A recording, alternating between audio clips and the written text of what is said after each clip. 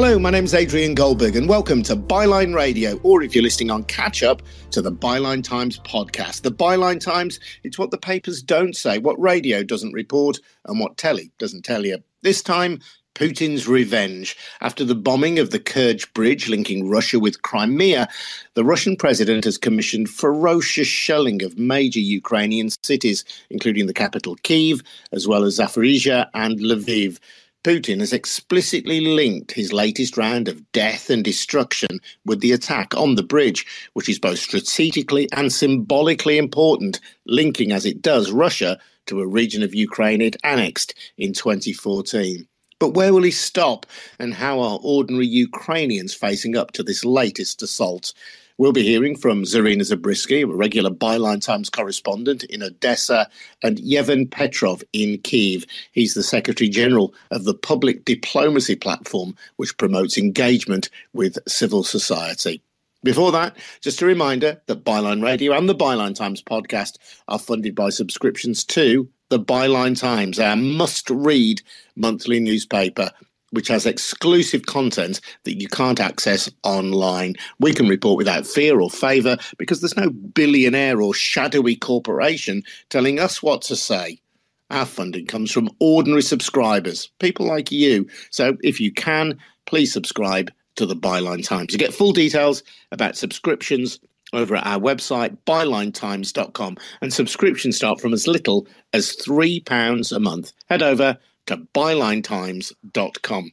Welcome then to Zarina and Yevhen. And Zarina, I'm going to start with you. You're in Odessa, and like many other parts of Ukraine, you've been under attack in recent days. Hi, Adrian, and hi, Yevhen. Hi, everyone. I'm in Odessa right now, but I actually just came from Kyiv, and before that, I was in Kharkiv, so I'm pretty much everywhere. I recently went to Zaporizhia, which is under attack as well, and I have left Kyiv the night before the attack, so I actually was on the train when the attack started, and they lasted for 5 to 6 hours. So by the time the attacks were heading towards us, I was already at home. And it was devastating because I was in Kyiv the night before, and it was such a buzzing, lively town with so much happening and people in the streets celebrating Indian summer and the recent successes at the front. And right now, I just spoke to a friend of mine, another journalist in Kyiv, and I hear that it's a ghost town at the moment.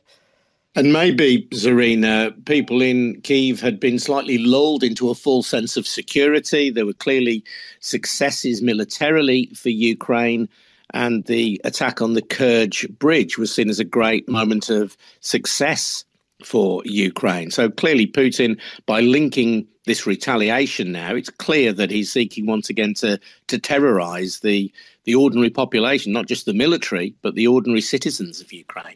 Well, I mean, no one was delusional, and I'm sure Yevhen will agree with me that everybody expected retaliation. And to be honest with you, I gave it a lot of thought. And apparently it's not just me, but the American military commandment and some experts also believe that perhaps this attack was long planned and it is served as a retaliation. And since the circumstances of the attack on the bridge are very fishy and it's not quite clear how on earth the truck with explosive was able to get on the bridge, I'm starting to think that perhaps the Russian government was aware at least of their intent and that they are using it just as the many cases in Russian history, starting with the apartment bombings in Moscow and in Ryazan at the very beginning of Putin's reign, for a ferocious, like you said, attack on the infrastructure and on the civil population. Yes, and for people who don't know, listeners who aren't aware of the story of the apartment block bombings, I would recommend a previous Byline Times podcast we did with Yuri Felshtinsky, who has investigated that thoroughly.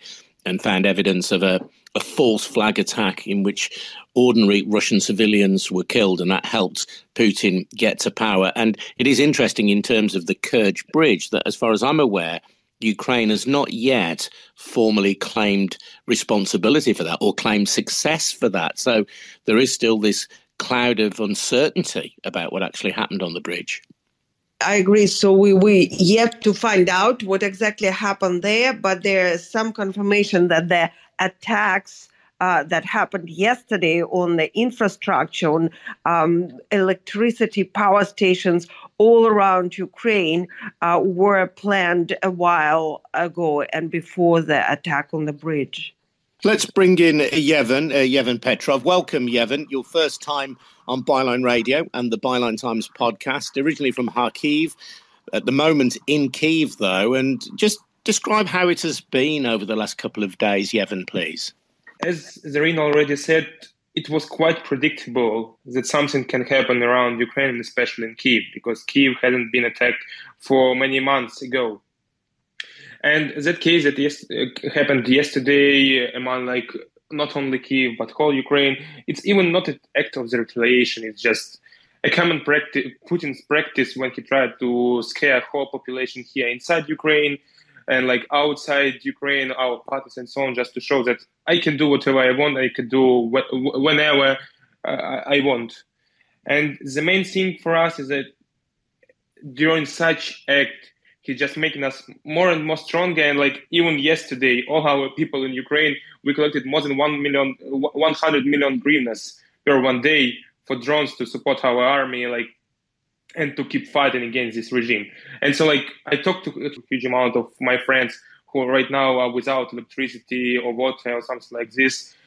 And all of us are not surprised, and it even doesn't shock us because we were prepared for it, and that's it. Yeah, just tell me what it has been like, though, Yevhen. What has the attacks been like? Have rockets been landing close to where you are? I was supposed to go to my job at 8, but I made the decision to go for an hour later. So that's why I missed the first explosion. I just heard the sound. But after that, when we had an attack on a pedestrian bridge in the center of Kyiv and on other places, I saw and I heard it, and I even saw a few missiles that coming through the Kyiv.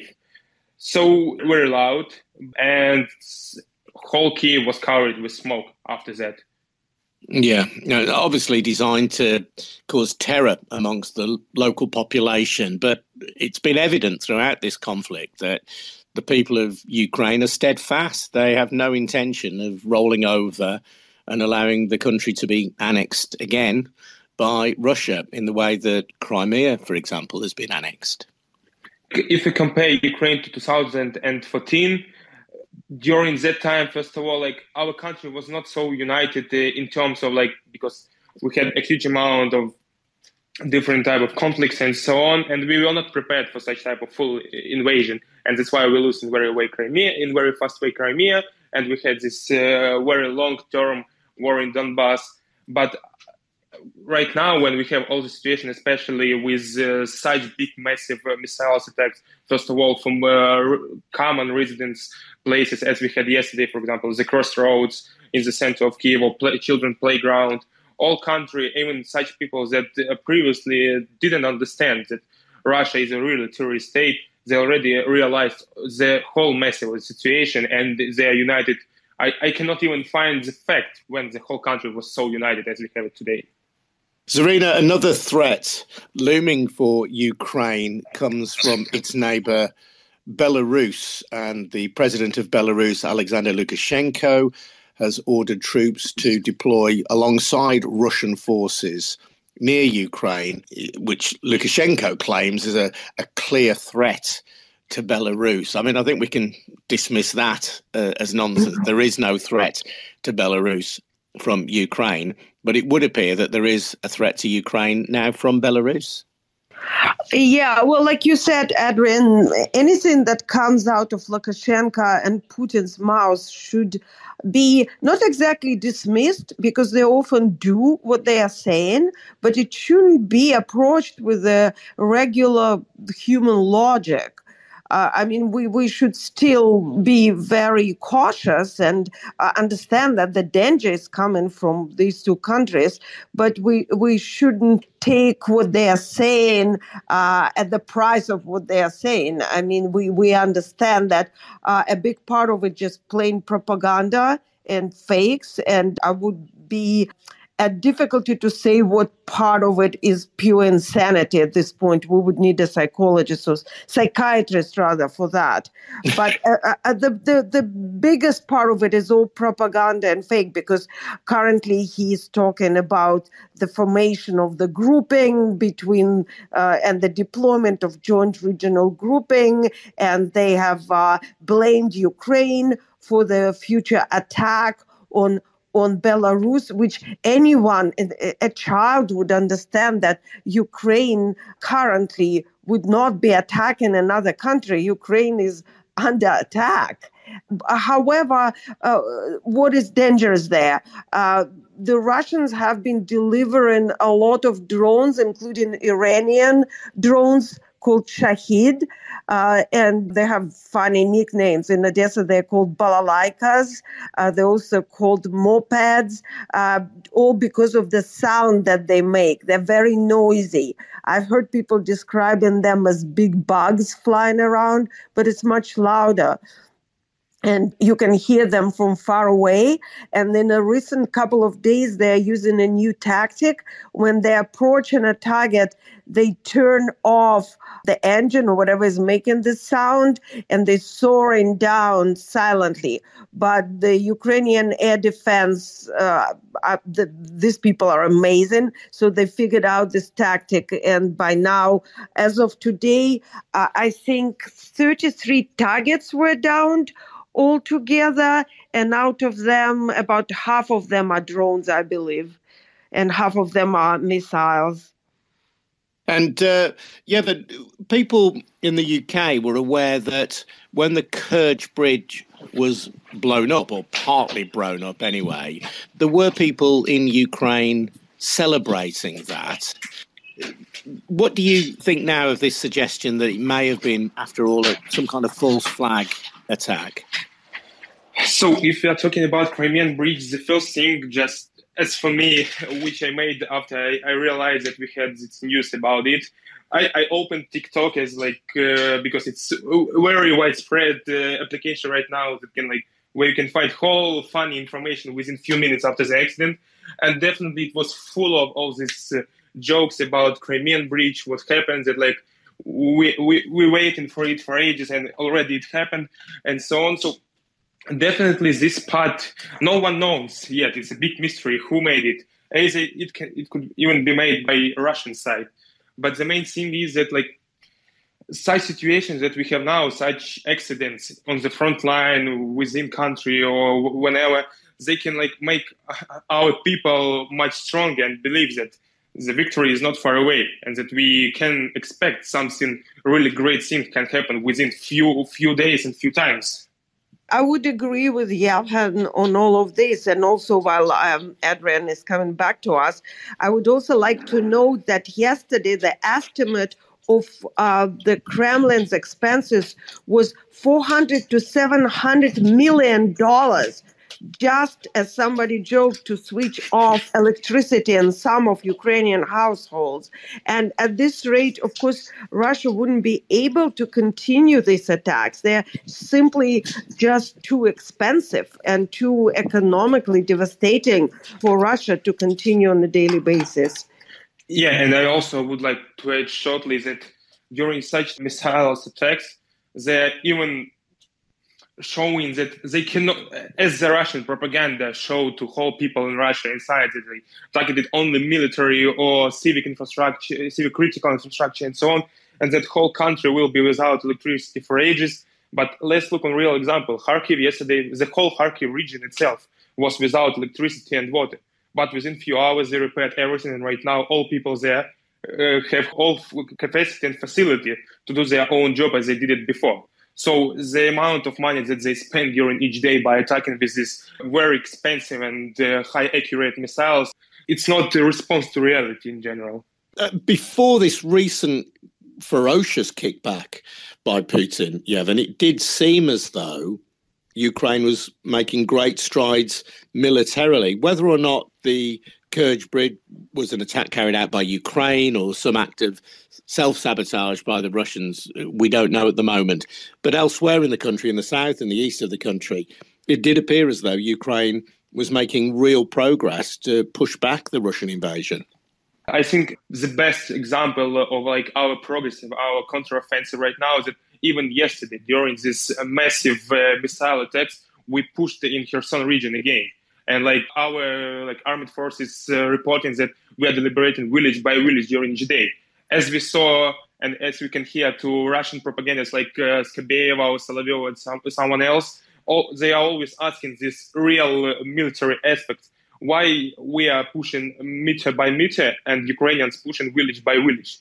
So it's a real good example that even Russian propaganda, Russian realists, journalists and so on, even they said always that are Ukrainians doing much better right now. For sure, it was prepared during each day, and thanks to our, first of all, Ukrainian armed forces, our commanders, that they prepared real good politics on the frontline aspects. Yes, I've discussed this before with Zarina, Yevhen, and the question of whether if Putin is pushed back and appears to be losing a war which he initiated and which he obviously thought would be a relatively easy victory for Russia, does that increase the danger of him pushing the nuclear trigger and starting some kind of horrible global conflict?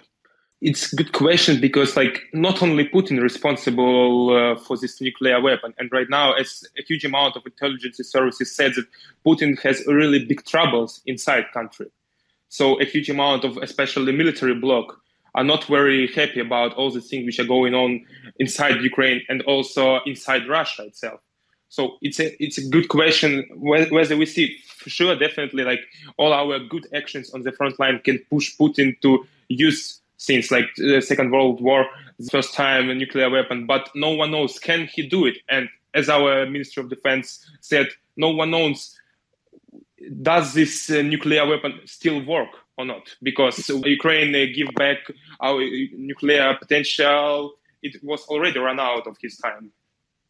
Zarina, in your many tweets, and I would urge people to follow you on Twitter at Zarina Zabriskie, and they'll find links there to the brilliant work that you do, not just for Byline Times, but for a number of other outlets as well, at Zarina Zabriskie.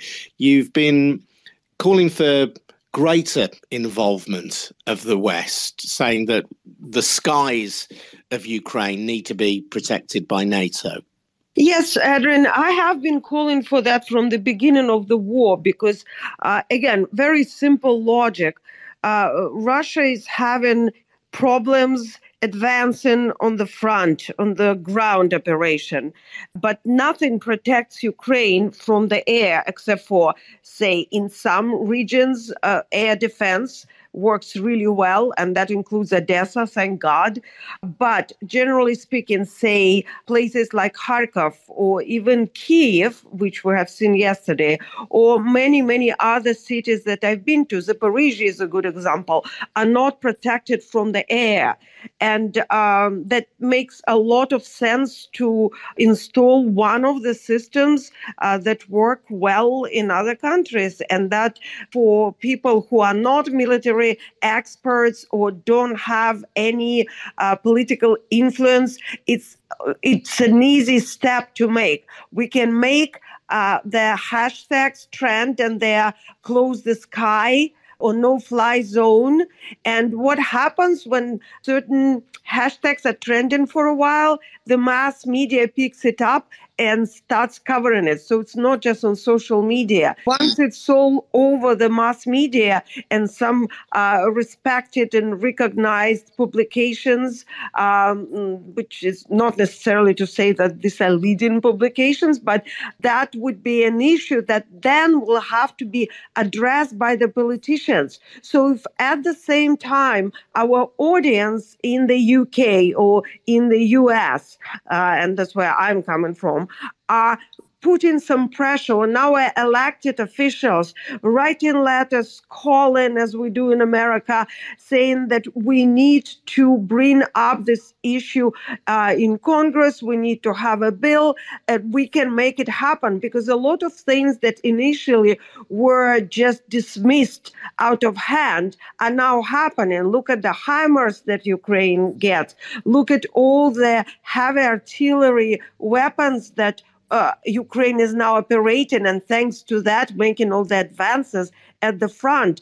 Initially, our governments were saying that these could not be provided because that would in turn provoke Putin. But as we can see again and again, Putin doesn't need to be provoked. He pretty much does what he wants to do. He doesn't need a pretext, or he can create the pretext himself. So what we can do now, and the mayor of Kyiv spoke about it yesterday at a press conference, improvised one by the crater at the playground, that yes, Kyiv needs the close the sky system, the Iron Dome, and that refers to all the other cities in Ukraine. So let's make it happen. Like everyone here can go on Twitter and do hashtag close the sky, no fly zone, and ask the friends to do it. And then we can start the wave of it, and then we can protect innocent people. We can save human lives. I mean, I've seen so many dead people by now here in Ukraine. I've been here for 7 months, and I report from sites.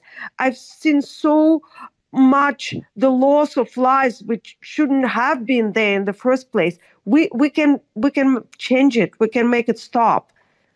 Just so I'm clear, though, Zarina, you're not calling for direct military intervention by NATO to ensure a no-fly zone, but you're calling for the West to supply the hardware which would allow Ukraine to defend itself, anti-aircraft missiles and so on. Yes, that would be a completely separate issue. Whether I would want NATO to interfere, I think it's irrelevant in the frame of this discussion, so I won't go there. But yes, I'm talking just about installing the efficient systems of air defense, city by city, which can be done. And Yevhen, it's suppose inevitable in a country as large as Ukraine that there will be some areas which are very well protected, but also areas that have very little or zero protection. You've got long borders with your neighbours. It is a vast area to protect. At the moment, or historically anyway, there hasn't been the need for that kind of defence either. But at the moment, clearly there is.